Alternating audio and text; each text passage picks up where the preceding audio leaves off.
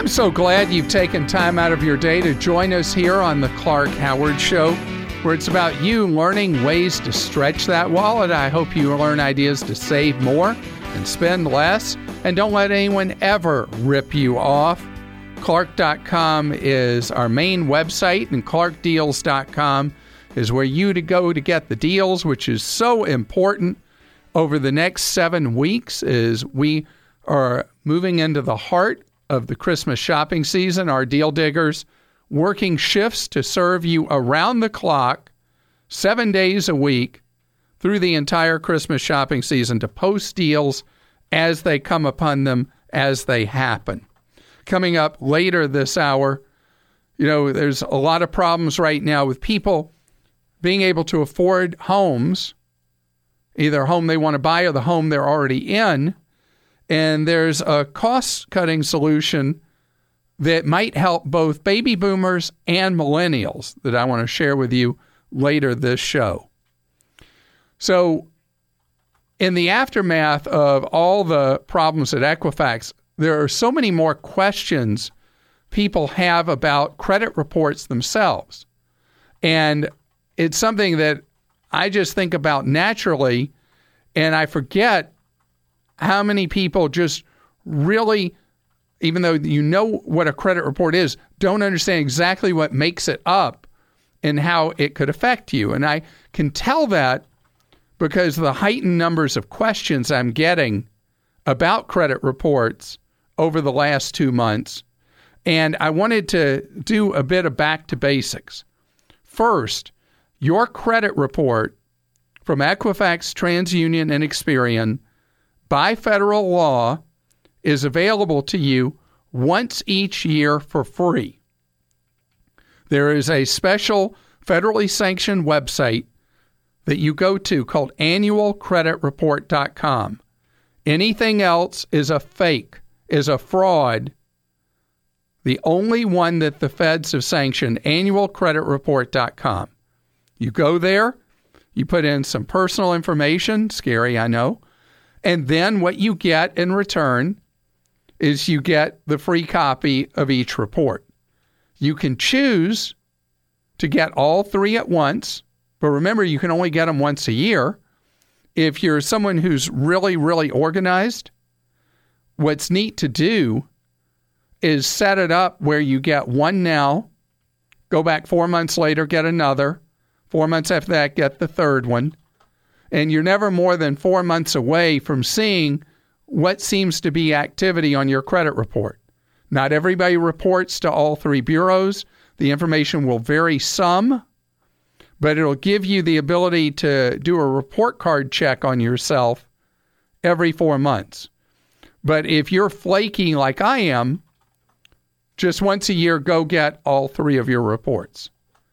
Now, one thing the feds allow that I think is despicable is once you're at annualcreditreport.com, in a very misleading way, Equifax, TransUnion, and Experian can try to get you to buy stuff and subscribe to things. You have no obligation to sign up for any of their trash. What you want is you want the free reports. And that's all you should ever do at annualcreditreport.com. So when you get that report, know that the odds are pretty good that there are going to be errors on your report. They could have your name slightly wrong. More likely, they could have your address wrong or other key personal information. You may think that's so minor clerical, don't bother. Correct that stuff. Know that if the address they list for you is one that you have never lived at, then there's a heightened risk that you were in the midst of somebody trying to take over your identity, and it's very important that you correct that. In addition, look to see what's posted on there, what things are on your report to make sure that everything is yours. If you see things that you're like, I don't do business with them, I don't have that credit card, very important that you dispute. And then, if you see any delinquent items on your report, any collections there, and those are things that are not yours, you dispute them. If you get the report electronically, you can dispute it electronically. You can also mail in documentation. The Consumer Financial Protection Bureau at consumerfinance.gov has a guide for you about how to go about disputing something on your report that is in error. When there's something there listed, and it's listed by, let's say, a bank that you know is incorrect, you not only dispute it with the credit bureau, but you also contact the bank directly and say, fix this thing. Phone calls are not enough. You can start with a phone call. Always follow up in writing. With collection agencies, if there's something on there falsely, you write that collection agency by certified mail. You let them know they need to correct it. Oh, and by the way, you dispute that item also with the Bureau during those 30 days. You let them know they need to correct it, or you're coming after them. And I mean, you go after them. The best thing to do to a collection agency that's misbehaving, if they don't clean up a problem, you sue them in small claims court. They hate having to pay money out when they're in the business of trying to get you to pay them money. But this is no fooling. This is boxing without gloves. And you go after them hard if they try to mess you up by saying you owe something you don't owe. Robert's with us on the Clark Howard Show. Hello, Robert. Hello. How you doing? I'm doing great. How are you? Good. Very important question for me to ask you because of what you want to buy. Isn't that right? Yes. Life insurance, term life insurance. Yeah, so you got to be a really healthy guy. Repeat that, please. You got to be a really healthy guy. Yes, I think I'm healthy. All right. I don't go to the doctor very often. I haven't been to the doctor in about 40 years. You haven't been to the doctor in 4 years? Yes. You need a little more hypochondriac kind of personality then. That's a long time to not go to a doctor. Right. I don't get sick very often other than the common cold, so. Isn't that nice? Yes. So are you a fitness nut that you stay so healthy? No, I am not a fitness nut. It's my job that probably keeps me in shape. That if it wasn't for my job, I'd probably be about 20 to 30 pounds heavier, out of shape, and probably a lot more sickly. Well, then that sounds like it's a great job. You get paid to stay fit. Yes, I do. Well, how can I be of help in your search for life insurance? Well, I am 47 years old. My wife is 9 years older than I am, and I wanted to get some life insurance in case something does happen to me. I want to make sure that she is doesn't have any worries. She's set that she doesn't have to worry about making ends meet. Well, you're a good husband, and she may well need life insurance as well to protect your interests in the event of her dying before you. Correct. So tell me, does she work outside the home? Yes. So you both have a need for life insurance because you depend on each other for the lifestyle you live. Correct. Okay. So sounds like this is pretty clear cut. In your case, you would be looking at the most affordable product being a 20-year level term. Okay. Which would carry you into your into your mid-60s. Okay. And for her, more likely 10-year level term. This is in order to keep it affordable, unless either of you are planning to work well past your mid-60s. I do not. I do not. And I know I would like for her to cut back on her hours and start being like maybe semi-retired. And do you have kids? Yes, but they're all grown and out of the house. All right. So the need is really just for you to protect each other. Correct. So I would say if you buy 20-year, she buy 10-year, you've covered the balance of each of your remaining working lifetimes. Okay. I'd be comfortable with that. And as far as how much coverage, do you already have an idea how much coverage, or do you want me to give you my opinion on that? Well, I had an idea, but then you can give me my opinion. I was thinking for myself, anywhere between 400 to 500,000 for me. I make roughly around 83,000 a year. I would like you to look more at even as much as $1 million coverage. Wow. Okay. At least 10 times income. Interest rates are so much lower than they've been historically. Even though they're rising, they're likely to stay lower than historical standards. Being able to generate replacement income at a decent rate means that you need more face amount insurance than you might have in the past. And level term insurance is so dirt cheap that I like for you to look at a target more like 10 times your income in order to have peace of mind. And I've got tips on how to buy level term insurance on Clark.com, including companies you might want to get quotes from also. Is it Therese? Is that how I say your name? Therese? How do I say it? Therese. Therese, hi. Welcome. Therese. How are you doing? Just fine, thank you. So you have a question that you should be worried about, which is? Well, I'm about to turn 65 in December, and so I applied for Medicare, and I had no problems getting my Medicare card. But when I got it, I found that it has my full Social Security number on the card as my Medicare number. All right, how idiotic is that? I'm sorry? How idiotic is that of the federal government? Yeah, because I thought I had heard either from you or someone else recently that they were going to stop using the Social Security number on the Medicare. Starting April Fool's Day. Right. That's what I found out afterwards, is I guess starting in April of 2018, they'll issue new cards with new numbers. But, what do you do in the meantime? You're left exposed, and it is just an awful problem. Now, what I have recommended is that you leave your Medicare card at home in a drawer, and you only take it with you when you know you're going to have a doctor's appointment.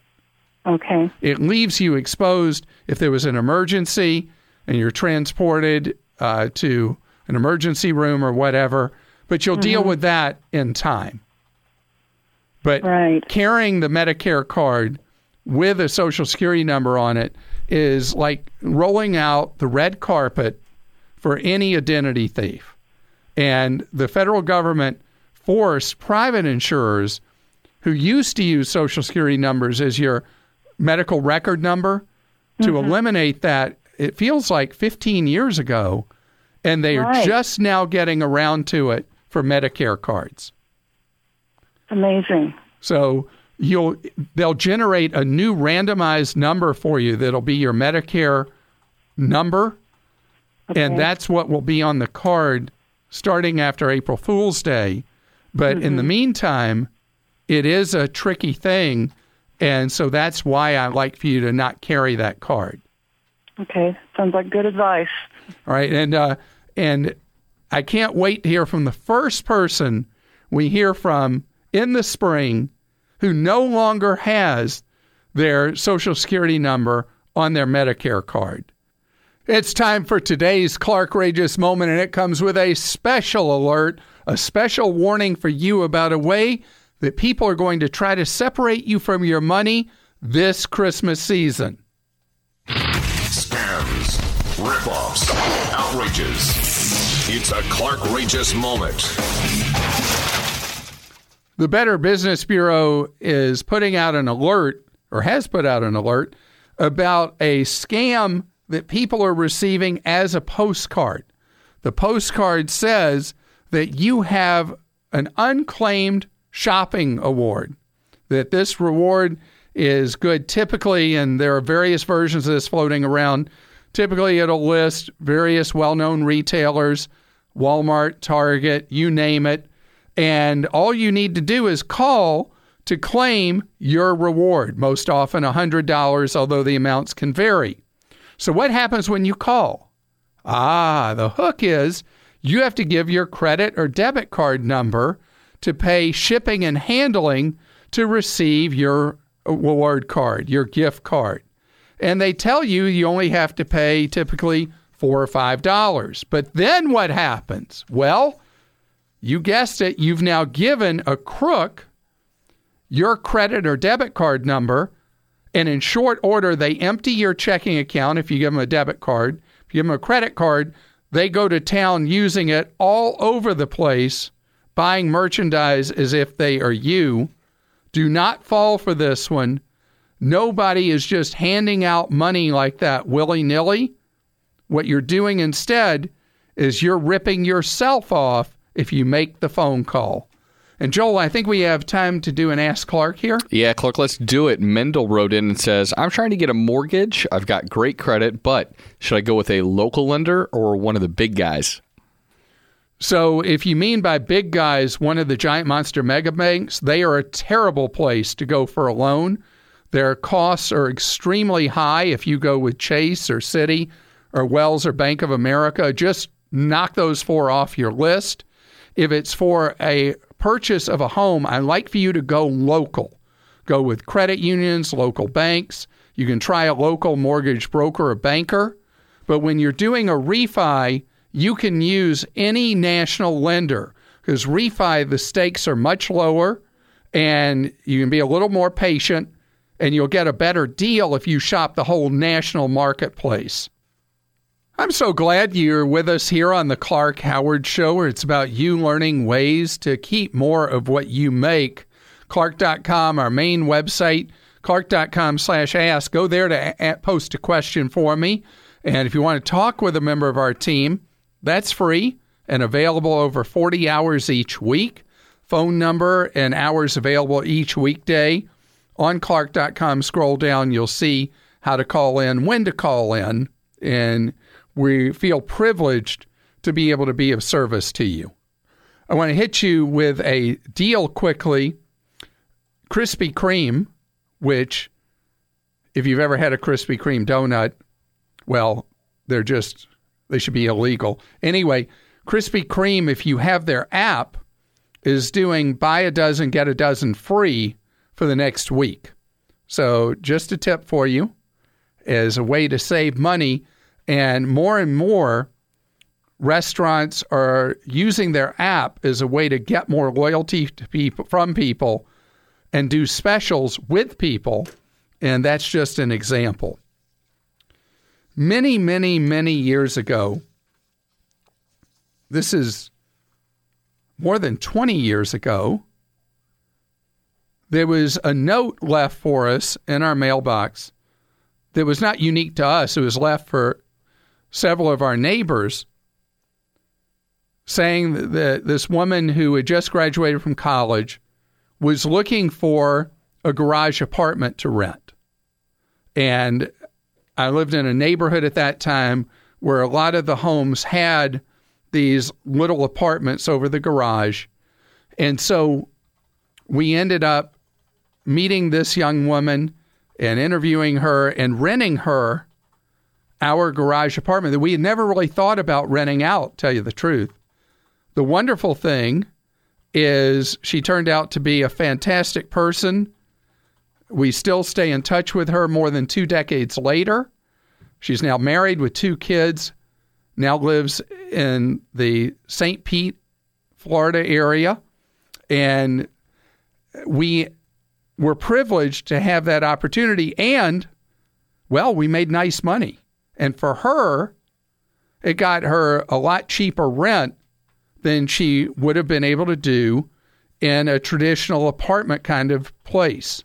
And Trulia, which is one of the organizations that makes information available for people buying homes and all that, believes based on its research that this is a key to a lot of people being able to afford homes now, is to buy a home that has rental potential in it. Now, there are people that are more adventurous than I am and will actually consider renting a room out in their home under their roof where somebody is living right there with you. That's not my thing. I like the idea of having a separate entrance, a separate area where someone can rent and live. But as a way to defray living costs, when housing costs are pinching you, bringing in a renter can be a win-win for you and that renter. In many cases where people may be getting older and the property taxes and upkeep on a home may really be hurting you and you want to stay in that home, renting out a portion of your home to someone else can create an affordable living situation for them and money that's really helpful to you. I have a friend who is able to cover the entire property tax on the home from what they earn at their home on the rent from a tenant renting over the garage. And obviously that's not everything, but if you can cover expenses that you face with a home that could price you out of a neighborhood, it's a really great possibility and great idea. And so just think about that. If you're getting squeezed, is there a way you could make this work for you? If you live in a part of the country with basements, often you can set up a basement where it is semi-private and separate from you, and you can have a tenant with a separate entrance living in a basement versus the alternative of living in a garage apartment or something along those lines. Letitia's with us on the Clark Howard Show. Hi, Letitia. Hi, Clark. How are you? Great, thank you, Letitia. How can I be of service to you? Well, I'm a little concerned about how my funds are being managed right now. I'm getting ready to retire in May, and the company is really trying to annuitize my funds. Huh. And I have about $1.7 million. Congratulations to you. And I have some rental property, and I am going to sell my personal home and possibly sell the rental property where I live now, because I'm going to move back to my home where my parents stay to take care of them. Well, what a wonderful daughter that you in retirement are going to be the caregiver for your parents. Yes. So, but my concern is they're saying that, they want to annuitize the funds, where when I hit 95, I will still have roughly about the same amount of money that I have now in the funds. But I will be pinching it up until I get 95. Okay, so let's talk this through. I have no children. I have no dependents. So this money should be here to serve you during the time you're with us on Earth. Right. All right, so let's talk possibilities. First, absolute congratulations to you that you accumulated over your working career $1.7 million. Do you retire with a pension from where you have been working? Well, that is including the pension because I took an optional type of pension plan that my company paid into. Okay. Plus, I had a 403B and a 457. Wow, you are quite a saver, aren't you? So you got to make sure you don't blow any of this. All right. So you have so much money on the table. I don't want you talking to any insurance company about what solution they have, which will always be some form of insurance, and at retirement, always an annuity. And annuities generally are not something I advise or recommend because they have massive commissions and fees. So I would like for you to consider sitting down with a bona fide fee-only financial planner. Okay. and talk about ideas about strategies you could use with the money you have. And one of the organizations I'd like for you to consider is talking with Garrett Planning Network, where you just pay them like Garrett Planning Network. You pay them like you're going to a lawyer or an accountant, where they just bill you per hour for looking over what you've got, what your goals are, and coming up with advice and what they think would be the right plan for you to follow going forward. Okay. I want to also tell you about a product that Vanguard has. Okay. Vanguard, you know, the big low-cost company that's a co-op, they have a thing called the Managed Payout Fund, where they take the money you have, and there's no commission. They charge you for all in for managing the investments, everything, roughly a third of an interest point per year. And then they send you an allowance every month with the idea they get your money working for you, and they design it so it grows over time to deal with inflation over time. Okay. So those are a couple of suggestions. I would like for you to sit down first with a Garrett person, and it's GarrettPlanningNetwork.com, and then call and talk to Vanguard, to a retirement specialist, about how suitable your situation would be for the Managed Payout Fund. Okay. The annuity thing is something that sends off alarm bells with me right, left, and center. You know, I was talking about Vanguard charging about 0.35% per year. The annuities, the costs typically are about 3%.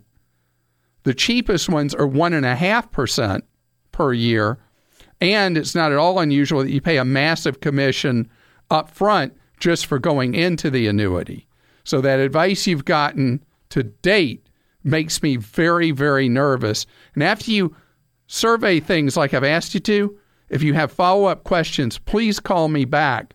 I want to preserve what you've worked so hard to save through all these years.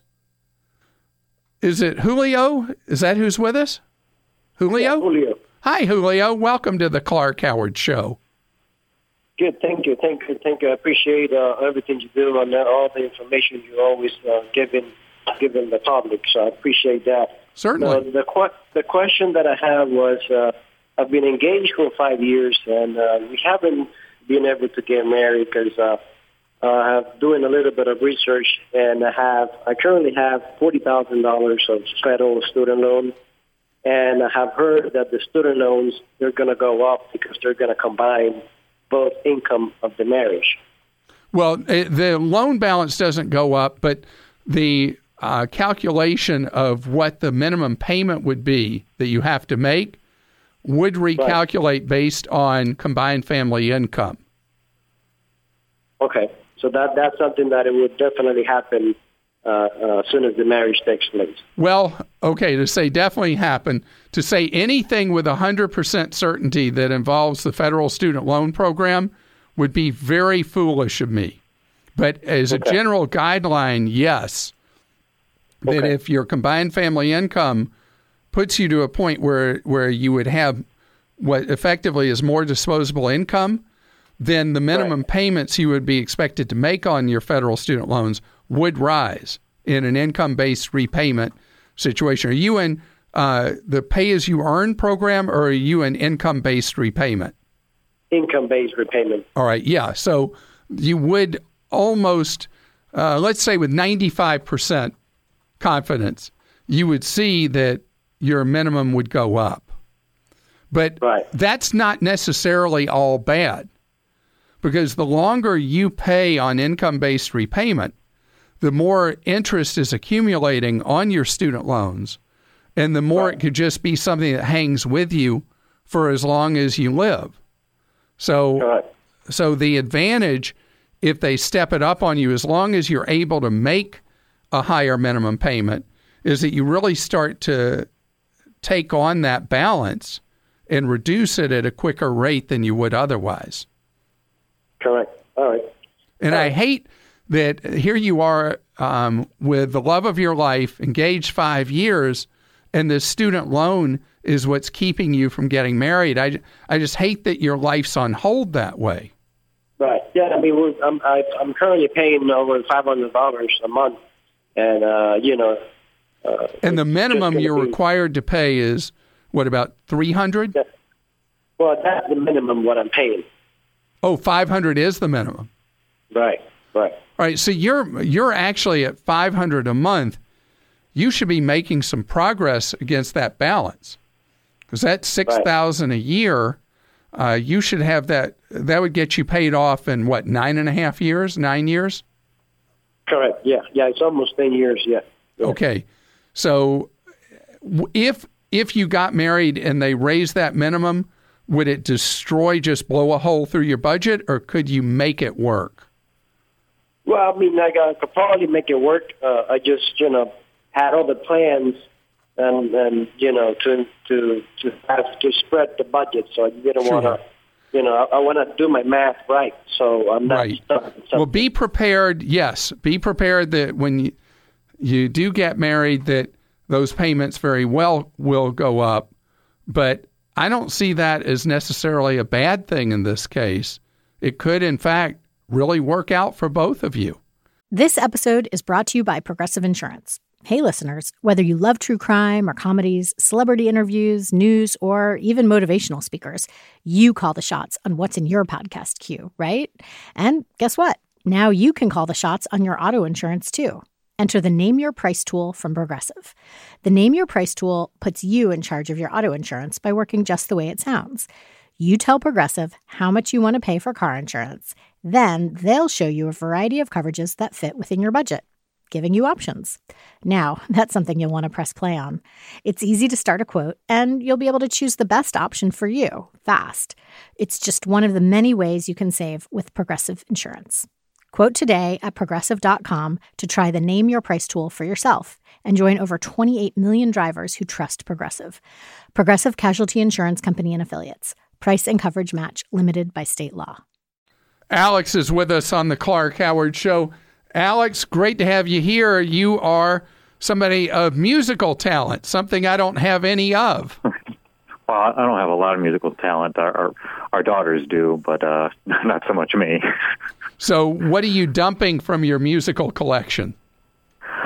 Piano. So we have a piano. Actually, we recently purchased a keyboard, and so now we have two, so we want to sell the other one. So we sell the piano. So we put a classified ad in our local paper. And we were contacted by someone. Wait. Is this a call from 1995? I can't remember the last time I had a call about a classified ad. Well, they also have an online presence, so it's basically in the local area. Okay. So figured since the piano is a large item, people in the local area would be interested and be able to stop by and take a look at it. Right. So we received a text from a person who was interested in the piano, and he said, okay, I'm interested in the piano, and so we sent him a picture, and he said, okay, well, I'd like to buy it, and didn't really ask any questions about the condition or why we were selling it or didn't want to come by to see it. And then he said, I'm going to send you a check for more than what you're asking for so you could have it shipped to me and use the extra funds to ship it to me. That does not compute. Yeah, this is the Craigslist scam rolled back into a newspaper classified ad. This is quite a mashup. Right. And so we were kind of fishy when he didn't ask about the condition or want to see it or look at the dimensions. And he said, well, I'll pay you $50 more for the piano. Yeah. Old scam. Right. So the deal is the check that you would be sent by this person who trusts you so much that they would want to buy your piano sight unseen is the check is bogus, and the excess they would have you wire them is money that you will never see again because the check will eventually bounce. Okay, yeah. He had mentioned he sent us a check and said cash it immediately. Yeah, and then wire this person the money. We're kind of didn't pass the sniff test there. It does not pass. It is 100% bogus. And on Craigslist, which is where most people would list a piano locally, they say is rule number one, only deal with people you can deal with face-to-face, and that just by doing that, you eliminate 99% of all scams. And I'd say it's probably about accurate. And so these people, whoever they are just trolling ads and looking for people they can con and don't have any further contact with this individual. And don't even accuse them of being a con artist. Just say you only feel comfortable dealing with people face-to-face with cash, period. You're listening to The Clark Howard Show. Thanks for tuning into The Clark Howard Show today. And if you're like me, you like deals, well, we got our deal diggers hard at work at clarkdeals.com that help you save money day in and day out. We work around the clock to find the best deals for your wallet, and they're on a variety of consumer items. Check out clarkdeals.com.